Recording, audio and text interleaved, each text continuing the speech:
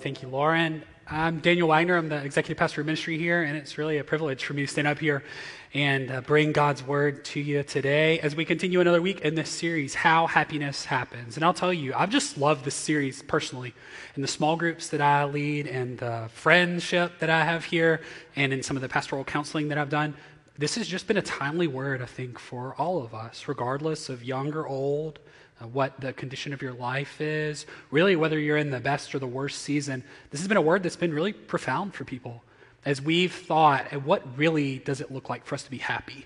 Really, actually, truly happy in the Christian life?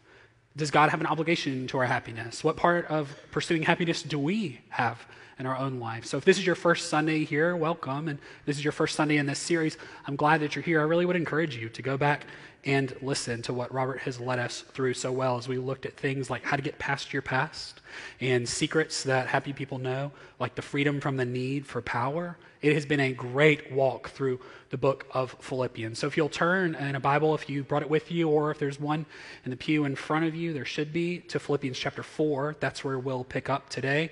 Like I said, I'm Daniel Wagner. I'm the executive pastor of ministry. Robert Green, our senior pastor, is not here today because he is in Lesotho in Africa. That's in southern Africa, a nation located there, serving with Reclaim Project. Reclaim Project is one of our partners that we love. They office in the second floor of our building over there. So Reclaimed has their physical address here. Not only are we connected geographically, but we're connected in spirit. We love the work that they do, particularly with orphan care, serving in really vulnerable communities in North Mississippi and the Delta and Marks. But what they're doing in Lesotho in Africa is what Robert is spending some time doing. So he's over there with Brett Barnhill, their director, who's a member of our church, serves as a deacon here. Excited for Robert to come back in the next couple of days. He'll be back here next week, and he'll close out this series as we look at the last little part of Philippians 4.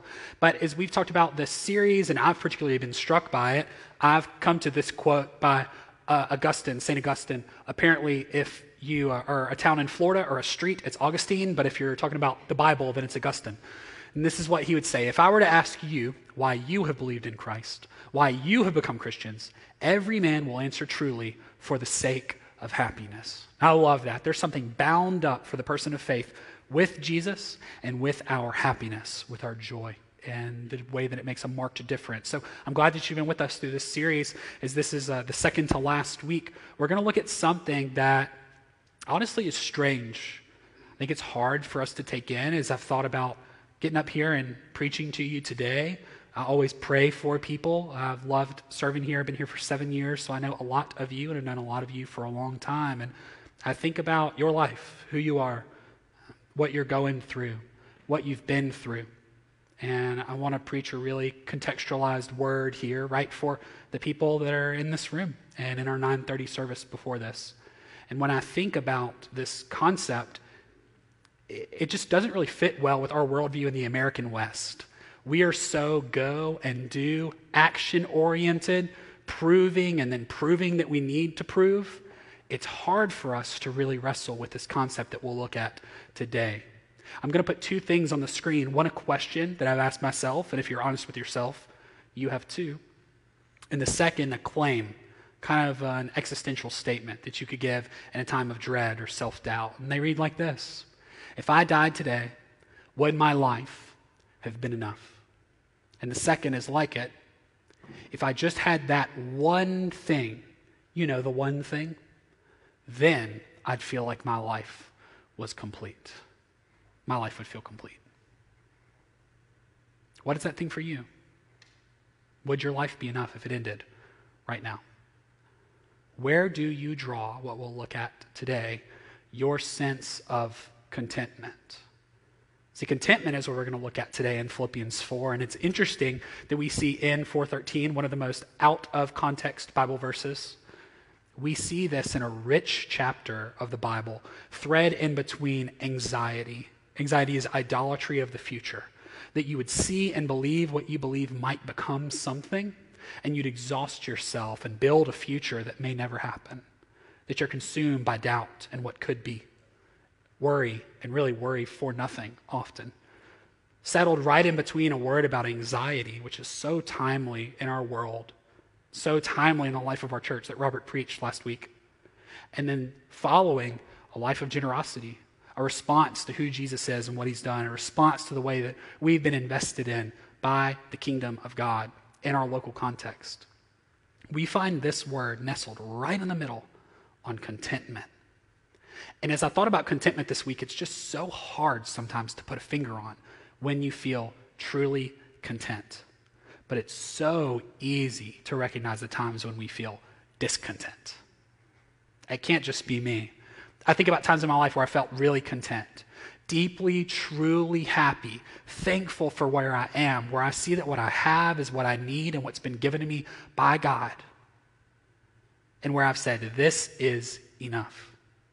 And then other times where I think, well, if I just had this, or I just had that, or I was a little more like this, or they were a little more like this, or if I got a little more of this, then things would be better. And today I don't want to preach to you as an idealist. This is more than just some ancient wisdom that's good and noble for us to pursue. We'll look at Paul as the writer of this, but we know that what was true for Paul through the power of the Holy Spirit can also be true for us. So while we'll look at specific components of Paul's contentment, we know that these things can be just as true for us through the mighty working of God in our life. So what I want us to do here is look in Philippians 4. We'll start in verse 10. I rejoiced in the Lord greatly that now at length you've revived your concern for me. For you were indeed concerned for me, but you had no opportunity. Not that I'm speaking of being in need, for I've learned in whatever situation I am to be, there's the word, content. I know how to be brought low, and I know how to abound. In any and every circumstance, I have learned the secret of facing plenty and hunger, abundance and need, and there's 13, I can do all things through him who strengthens me. So what we'll see here in the balance of our time are these three things around contentment, our contentment, and what we can learn from Paul's contentment. The first is the status of his contentment. Next is the secret of his contentment. And the third is the source of his contentment. The status, what it is. The secret, how he can have it and what's offered to us. Something that seems so elusive, so hard to hold on to in contentment, that everything in our world fights against it and wants to steal contentment from us. And then the source of his contentment. Where does he get it from and where can we get contentment from in the same way? First, we'll look at the status of his contentment, and I'll read this again. I rejoice in the Lord greatly that now at length you've revived your concern for me. You were indeed concerned for me, but you had no opportunity. So what we see here is the church in Philippi, they had just sent a gift with a guy named Epaphroditus to Paul, and it was a material gift. If you are familiar with the life of Paul, maybe this is new for you, he was currently in prison as he wrote this letter, chained to someone 24/7, somebody with a name like Sporus or Josephus or something. I'm sure he smelled terrible at all times, whoever he was chained to, with the death sentence hanging over his head, not sure whether he was going to die or eat next. The Apostle Paul writes this from. And we see that he says later, don't worry, I'm content. A strange thing to say for someone in such a terrible circumstance. But I don't want to pass past this because we see Paul speaking of material need and needing to be provided for by the generosity of others. That there's a communal sense to Paul's contentment, and that feeling supported by his people helped him reach this level of contentment. This word here, revived, it paints this beautiful picture of a plant that would die in the winter and then come back in the spring even more beautiful than before. So this affection that the Philippians had for Paul to provide for him was more robust than even it was before. We'll leave that for next week. But he says this, not that I'm speaking of being in need, for whatever I have learned in whatever situation, I am to be content. This is interesting, thinking about Paul again, chained, persecuted. And instead of me doing 60 seconds on the life of Paul, I'll let Paul tell you about the life of Paul. This is what he would write in 1st and 2nd Corinthians about some of the things that he had faced in his life. That he was hungry and thirsty, poorly dressed, beaten, homeless, reviled, persecuted, slandered, and treated like the scum of the earth. We also see afflicted in every way, persecuted and struck down. Afflictions, hardships, calamities, beatings, imprisonments, riots, labors, sleepless nights, and hunger, all experienced by the Apostle Paul. And then probably this one, the biggest run here, that he would receive 39 lashes, so beaten within an inch of his life. He was beaten with rods on top of that, stoned 3 times. Probably not like some of you have been stoned 3 times, but the different kind. Shipwrecked. He was in danger from rivers, robbers, his own people, Gentiles, in the city, in the wilderness, at seas, from false brothers, without food, and suffered in cold and exposure. So we see Paul who says, hey, in all things, I can be content. Is this guy really stoned? Like stoned? Like our kind of stone? Where does this come from? Where does this come from? It's interesting when you think about the life of Paul. He was from a town called Tarsus, and Tarsus is really the seat of Stoicism. Stoicism, if you're familiar with philosophy, is this concept of the immaterial being good, the spiritual, the out there, the ether being the good things, and the things that you could touch and see in the world was not to be desired. A form of Gnosticism very closely related to it. Stoicism would say that by being essentially tough and being an island unto yourself, you can find happiness and live the fullest version of your life. And here's what we would see is Stoic thought on contentment of Paul's time. Paul would capture this idea that was out there, a way that the world was discipling the church, and he would pull it in and he would say, let me show you true contentment.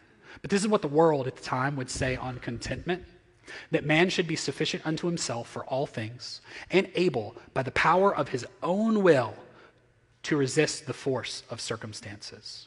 And Seneca would say this, the happy man is content with his present lot, no matter what it is, and is reconciled to his circumstances. So what do we see that the cultural force of the first century in the ancient Near East was? Hey, you, whatever you're going through, take it on the chin and smile. If you're really tough, if you're really stable, if you're really strong, then you can get through it. And your measure as a person, whether or not you are a good or a bad moral person, was in your ability to take life as it comes and to breed a deep inner resiliency. Can I just say how exhausting that sounds? And how much of that do we still do today? Do we think about our own internal grit, our own internal ability to grit and bear it, to suffer through, as something that makes us better and refines us? Yes, a degree of that in the Christian life, but the Stoic position would be that you are sufficient in and of yourself to endure all things. And while we do have that to a degree, as I was reading this week, a pastor in New York pointed me in this direction, and I think he's right, that the way that we in our world would seek to address contentment and build more contentment into our life is really in between two poles of materialism and minimalism. When you feel discontent, you drift one of two ways usually. Materialism. I need this. I want this. I must have more of this. If there's something you think you need, go towards it, and when you get the thing, then you'll have made it. Well, all of us in the room have probably lived long enough to know that that's not always true. There's always another job, another car, another spouse, better kids out there, more enjoyment. Like there's always something on the other side. The goalposts, the end zone, just keep moving. Materialism. And then there's minimalism, the opposite side. Think about the pop culture phenomenon that the magic art of tidying up with Marie Kondo was a few years ago. She would tell people, go into your house and pick up an object and hold it up and ask the question, does this object spark joy? And if the answer is no, then it gets given away or thrown into the trash can. But it was a life of minimalism, that by having less, that you can have more. By having fewer things in your life, that you can be free. It's interesting, right? Our minimalistic position in our life, we all kind of go between poles, would be, I need to take a vacation. That's the minimalist. I need to get out of town. I need to get away. I need less. Where the materialist would say, yes, but it must be to 30A. I must go to Europe and backpack. We have these two moments where we say, this is how I fight against discontentment in my life. Things are just off. And the answer is more stuff or less stuff. And I would posit to you here, pose this thought, that there are three common assaults on our contentment. Probably more than three, but three in these big buckets. We'll spend a little bit of time. The first is this. It's a temptation to abundant possession. I need stuff. I need more. I'm not happy because I don't have enough. Well, we see this spoken to very well in the Bible in two places. One, in the life of David. Immediately after David was caught in adultery with Bathsheba, and then he killed Bathsheba's husband, Uriah, by sending him out into battle and then withdrawing the troops so that he would be killed, commanding his murder. We see David attempt to cover up and hide this, and then Nathan, the prophet, came and rebuked him. And he told this beautiful story where he talked about someone who had one lamb and then a rich person who had a bunch of stuff, and they threw a feast. And you would assume in the story, in the way that David assumed, is that the rich man would kill his lamb to feed his guests, but instead that he took the lamb of the poor man. And David says, who did that? This is such a terrible thing. And Nathan said, in the ultimate gotcha of the Bible, one of them, he said, you are that man. And we see David's sin was out of this insatiable desire to have more. But it's not like David had nothing, he had a ton. And that's what we see God speak to David through Nathan. He says this, I gave you your master's house and your master's wives into your arms, and I gave you the house of Israel and of Judah. And if this were too little, I would add to you as much more. God is saying, David, you had so much, and I even gave you more, and it still wasn't enough. This insatiable desire to acquire more things, it kills our contentment. We see this in 1 Timothy 6. I love this. Godliness with contentment is great gain. It's like a recipe for us. Godliness, contentment, great gain. One without the other cheapens it. If you have godliness but you don't have contentment, you have a temptation to this, to get more things, to acquire more. If you have contentment but you don't have godliness, you have this empty nihilism, like nothing in the world matters. All this stuff is going to turn to dirt anyway, and even me, I'll be dirt. There's this unspiritual realm that's neglected in people's lives when we're made to be fully spiritual beings, integrated into our human life. He says this, we brought nothing into the world and we can take nothing out of the world. But if we have food and clothing, with these things, we will be content. A fascinating thing that Paul would write to a young protege, Timothy, here, to pass along to his churches and then to pass along to us some almost 2,000 years later. We would see this, that there's something in us that the Lord would command and say, hey, where you are right now, it's good. And you can be satisfied. The second thing we do is compare ourselves to others. We compare ourselves to others. Robert did a great job a few weeks ago preaching about comparison in the first sermon, and then a few weeks ago, again, in this series. You'll find a lot of that content there. I'm not going to spend a ton of time here, but I do want to hold it up because it does attempt to steal our contentment. I mean, we constantly measure ourselves against other people. If you live in the same world that I do, you know that that's true. You hold yourself up to others. Is my job better than theirs? Is my family better than theirs? Do I have nicer things than they do? You open your phone and you get on any form of social media, and it's constantly a measuring stick of where you are and where someone else is. And it is exhausting. No wonder we can't feel content when we subject ourselves to so much that can make us feel discontent, less than, as if we don't have enough. I do this a lot with the people that I meet in the young adult ministry that I lead here along with Lily Coral. We do a lot of pastoral counseling, and it's a common theme for us with young adults. They feel so so unequipped sometimes, so unsatisfied with the early season of life. And we had a lot of young people in the 11 o'clock service. Hello, friends. But here's the deal. Like for a lot of young people, they want to start in life where their parents finished in life. You want to have some form of recreational vehicle, like a boat or something. You want to have an extra house on the side. Well, guess what? It took time for those things to develop. And that's a common theme for us, but we see that, yes, in young people, but in all people, is that we always compare ourselves to others. It's this part of us, good biology, good neurology up here that Satan has used to make us really enemies with one another at the end of the day.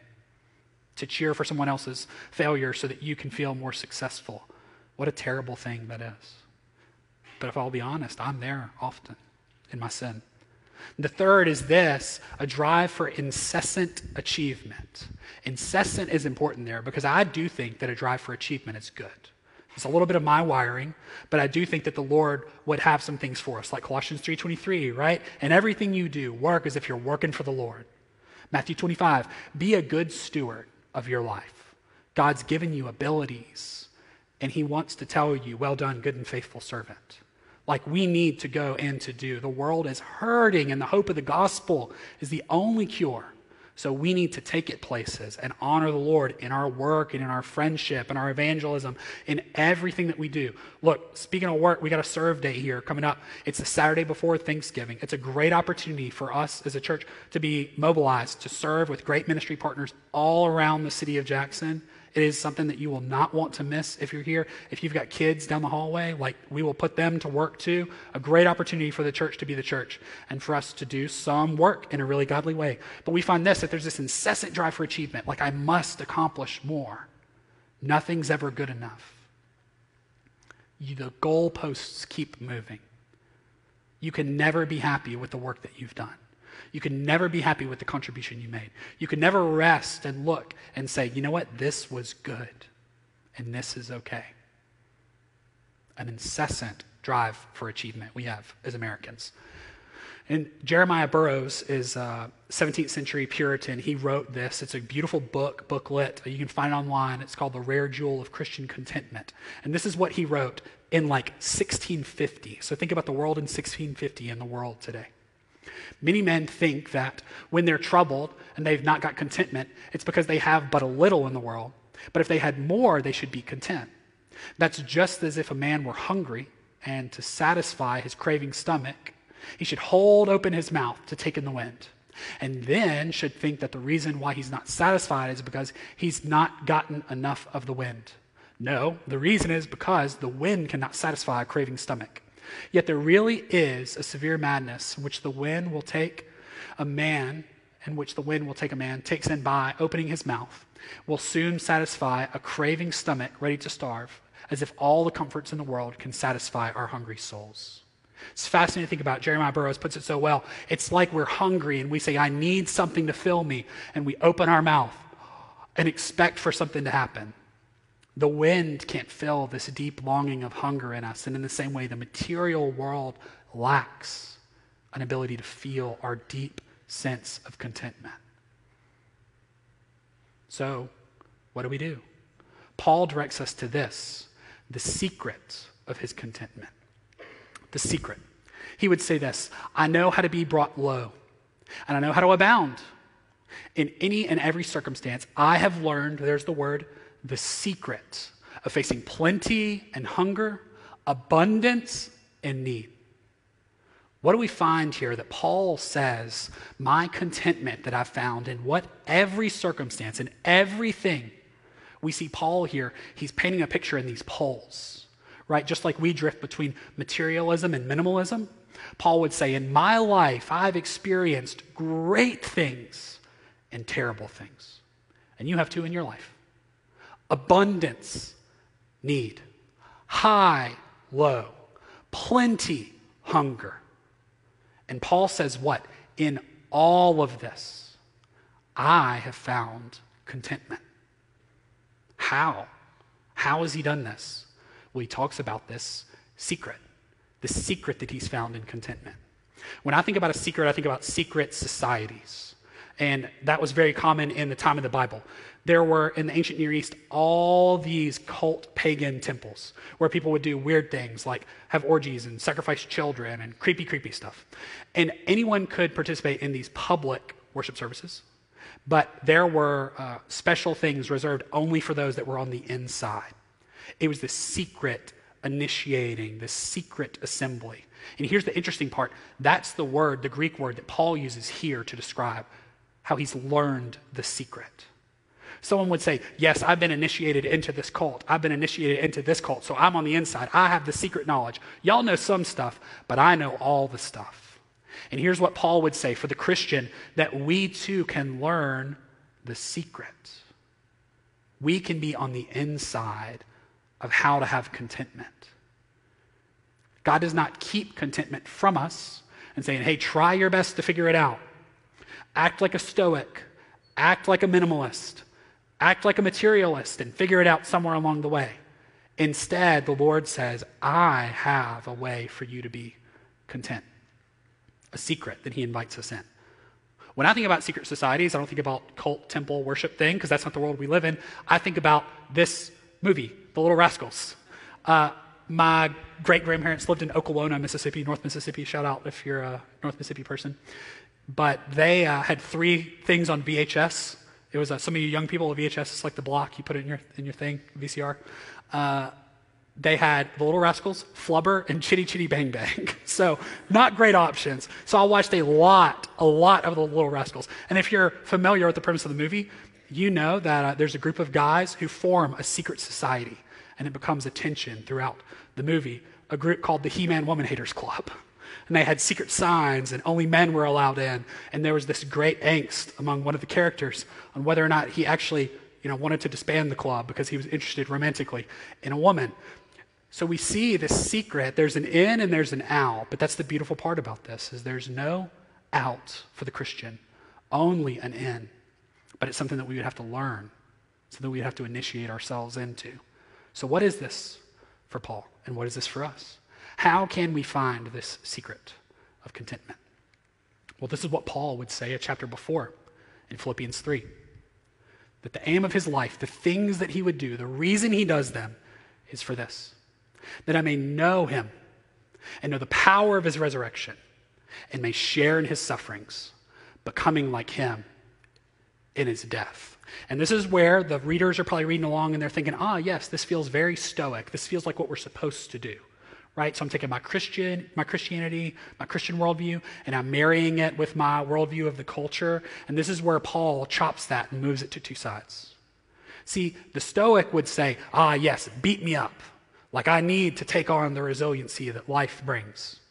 But they would never subject themselves to suffering or humiliation or embarrassment.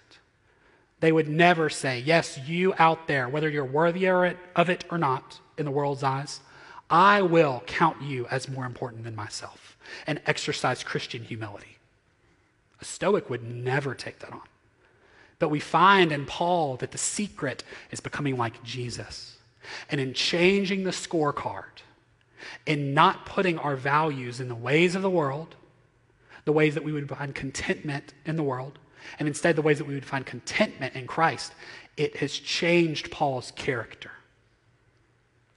And we see that there's this rich contentment that he gets. And I want to show you 4 types of contentment we can see here really quickly. It kind of paints a box for us. It hems Paul in, these 4 corners. That Paul has physical contentment. Hey, I don't have a lot. I'm suffering. But I know that, God, you give me what I need. Paul had a thorn in the flesh. What is that? Maybe it was a temptation. Maybe it was an illness. As somebody who's got a chronic illness, I would love to not have to deal with sometime splitting pain that makes my head want to explode and projectile vomiting from time to time. I feel good, Michael. I'm not going to throw up on you today. But that's, I've got that in my life, right? Like we all have things physically within our person. Maybe we're getting old. I feel like I'm getting old. I'm getting random joint pain in my life now. Whatever it is, we wish we looked differently. We wish that we felt differently. Whatever it is in our life, whatever your suffering is or your dissatisfaction, Paul would say, my contentment in my physical state is good in Christ. The next, he would say that his internal contentment can be found in Christ. Remember, Paul's someone who is celebrated and despised. We look at social contentment, celebrated and despised. But he found that regardless of whether he was being held up as an apostle and loved and served, or whether he was being treated like he was the scum of the earth, he knew that regardless of what people did to him, how people perceived him, that on the inside he had integrity in his contentment because of who the Lord was and who the Lord said he was. And then he had this spiritual contentment, that he knew that God would provide for him, that he knew that the Lord would be faithful. And even in his moments of doubt, this is an extension for us, we can take those things to the Lord because he holds us. He invites us to know him more. So take those things to the Lord. That's why I love our church. We're so open to people who are on a spiritual journey, people who are doubting and questioning, the cynic and the skeptic. We don't want you to stay there, but we want you to grow. And I'm so thankful that the Lord gives us a deep spiritual contentment, that he provides for us in Jesus on the cross, and that we have this ability to give our eternity to him and be content. And the last thing as we round towards home is this. It's the source of his contentment. We've seen the status, what it looks like for him, what it looks like for us. We've seen the secret that God invites us in. But what's the source behind the secret? Well, this is where we find 4:13. I can do all things through him who strengthens me. And we've probably all seen this verse used and abused on t-shirts for people that are like going for a PR on a bench press. And like I've seen it tattooed on the inside of people's lip, which is creepy anyway, but especially that. I guess you can endure the pain to get that tattooed on you with that verse in mind. But what we see here is this all things again. We see in every circumstance mentioned earlier. We see in all things. So again, we're painting the poles here. High and low, abundance and need. That he can be content in all of those. And as this is the source, we look at three specific sources. The source of his personhood. I told you about that deep internal contentment. Where does that come from? How do we get that? Henry Nouwen writes in Life of the Beloved these three things, that people are tempted to place their identity in these three lies, that I am what I have, I am what I do, and I am what people say or think of me. These three lies, if you're honest with yourself, you've believed them, and you've probably believed them all at the same time in different seasons in different ways. But we can reduce ourselves down to this and feel discontent. I am what I have, my possession, my influence. I am what I do, my contribution into the world. The things that people need me for. That's where my purpose is. That's where I find my contentment. And that I am what other people do or think of me. Am I loved? Am I admired? I'll only be content. But what's the problem here? It's ever changing. It's ever changing and exhausting. Why not anchor ourselves in an unchanging God who would say, I see you and I love you. You are invaluable to me, so much so that I would lay down my life for you. And because of that, you are a son and you're a daughter and you're a co-heir. The beautiful promises of Scripture, they anchor us internally in our moments where we feel tempted to consider ourselves only the composition of what others would say or think about us. That the enemy, as he whispers in your ear at night when your head's on the pillow, you're not enough. No one loves you. You'll never do enough. You'll never be good enough. We instead can anchor ourselves to Jesus Christ as a hope for our soul. And see that we are far more than what the world would say. We are what the Lord would say. The second, we see that this is source for his provision. And our provision, yes, material provision, but provision for us to find our contentment in our best days and our worst days in the Lord. Provision in Christian contentment looks like this. He will give you exactly what you need for exactly the thing you're facing, exactly when you need it. That's contentment. That we can trust that God's going to give us what we need. I think about provision like this. Sometimes we think about provision as stuff, but it's really circumstantial in our life. That we feel equipped and up to the task. When I started working here in 2015, Woodland Hills Baptist was still in this building with us, and they would have a service before our service in the sanctuary. And it was my responsibility, along with a couple of other people, to come and to move the equipment that Woodland Hills would use here. So the piano was on the ground over there, kind of obstructing that door. There was like a big communion table right here on wheels and a pulpit. And if you were here, kind of in that window before Woodland Hills left, you'd catch us moving furniture around. And that was one of the jobs that was given to me, frankly, because I'm the size of a small horse. Like, I'm good at moving things. Like, I'm big. It's a gift for me. It doesn't really flex into some of my other giftings. I'd like to think that I'm smarter than just a grunt sometimes. But on Sunday mornings at, 10:45-ish, that's what I would do. And I'd help move some things out of here. But at the same time, the band would be up here rehearsing. And no worship leader we ever had would come up to me. This never happened. No one said, hey, Daniel, our drummer just fell out, so I need you to come and get on the drums. No one ever invited me to play drums. Why? Because I'm white, so white, dreadfully white. I have Cole Haans on right now. And I know that in some grid, there's Cole Haan ownership and being good at drums in opposite directions. The more you own, the worse you are. That's not a thing that I had. God has not provided that in me. But I felt up to the task of moving furniture because I had a gift mix there. And this is what we see in contentment. This is what we find in Paul. This is what we find in Philippians 4. This is what we find in 4:13. That in your best days and your worst days, your value is not your circumstance. It is what the Lord has said and done for you. And in his provision, we can rest. He has given us what we need in our joy and given us what we need in our suffering to draw us to a place of security and contentment in him. And the last thing is this: it's a source for our power. Our power, where do we do this? Is this just self-psychotherapy from the first century?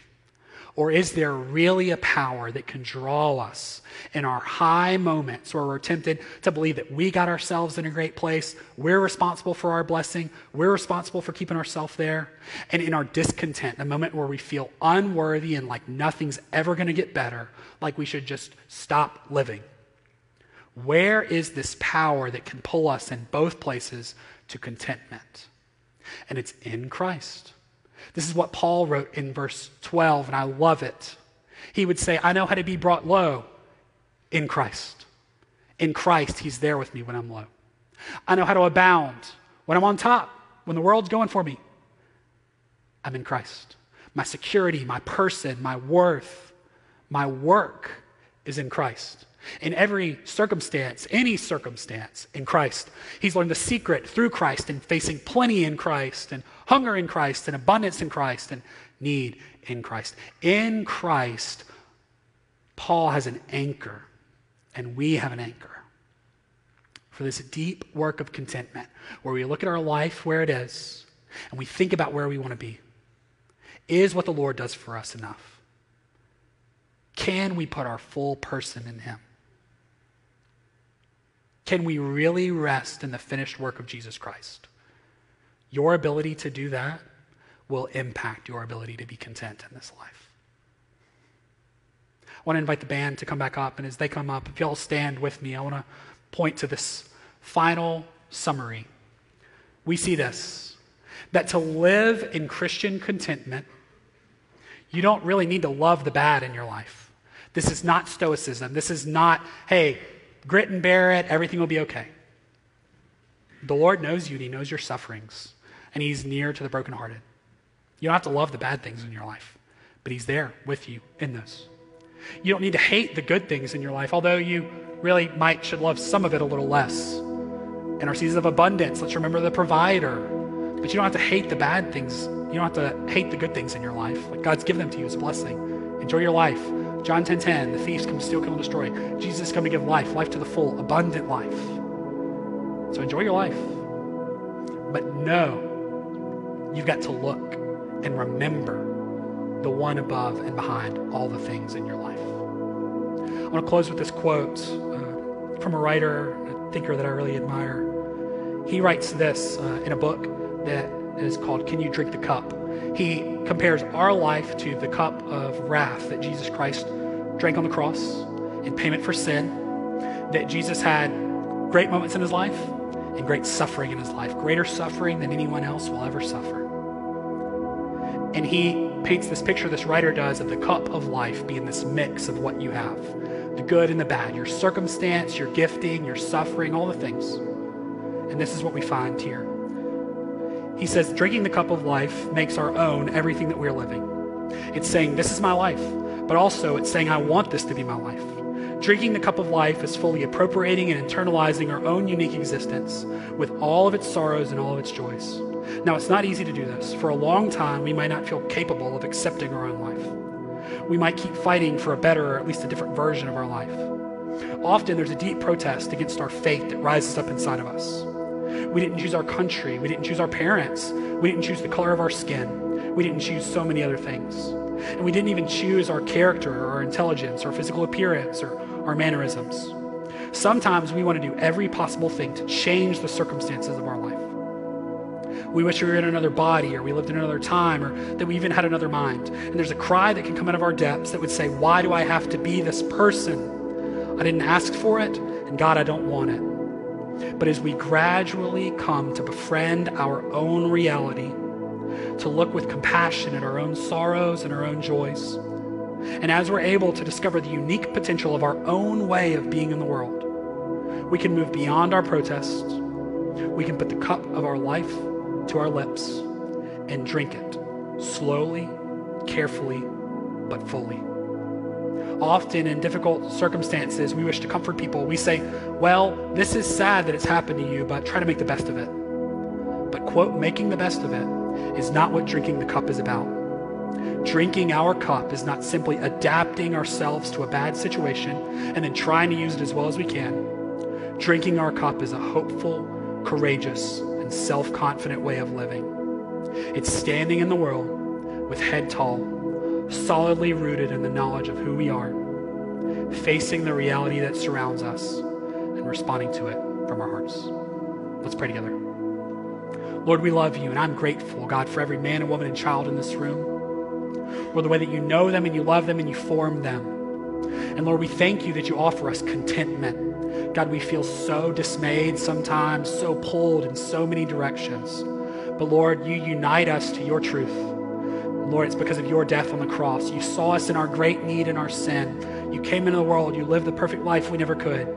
Lord, you died on the cross, paying a payment we could never pay. And Lord, you rose in power on the third day, proving that you were who you said you were. And now you're seated at the right hand, reigning, and Holy Spirit, you live inside of us. And God, for everyone that calls on your name and knows you and loves you here, God, I thank you for the gift of faith. And Lord, I'd ask today that you would equip us.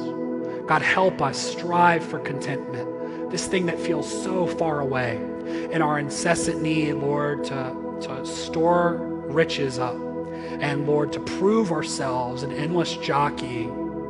God, would we instead find our contentment in you, that we are yours, that you've made us new. Lord, would we, like Paul, strive towards knowing more of the secret, Lord, that you offer to us peace. Lord, for so many in their best days, Lord, would you help them find humility in you, how to use what you've given them for the benefit of others, and Lord, in worship for you. And God, for those that are suffering and hard-pressed, God, would you show them that you're a very present help in time of need, one that loves them deeply and sits with them in their pain. Lord, we love you and we give you ourselves, God. Help us know you more and walk in contentment. We ask these things in your great name. Amen. We always want to open our altar after this. It's just a physical space, but perhaps a spiritual sign for you, an outward expression of an inward reality. We'll have pastors up front who'd love to pray with you, regardless of whether it's about this or anything else. It'd be a privilege for us to pray with you. Let's respond in worship as we sing a song about gratitude and as we pray together.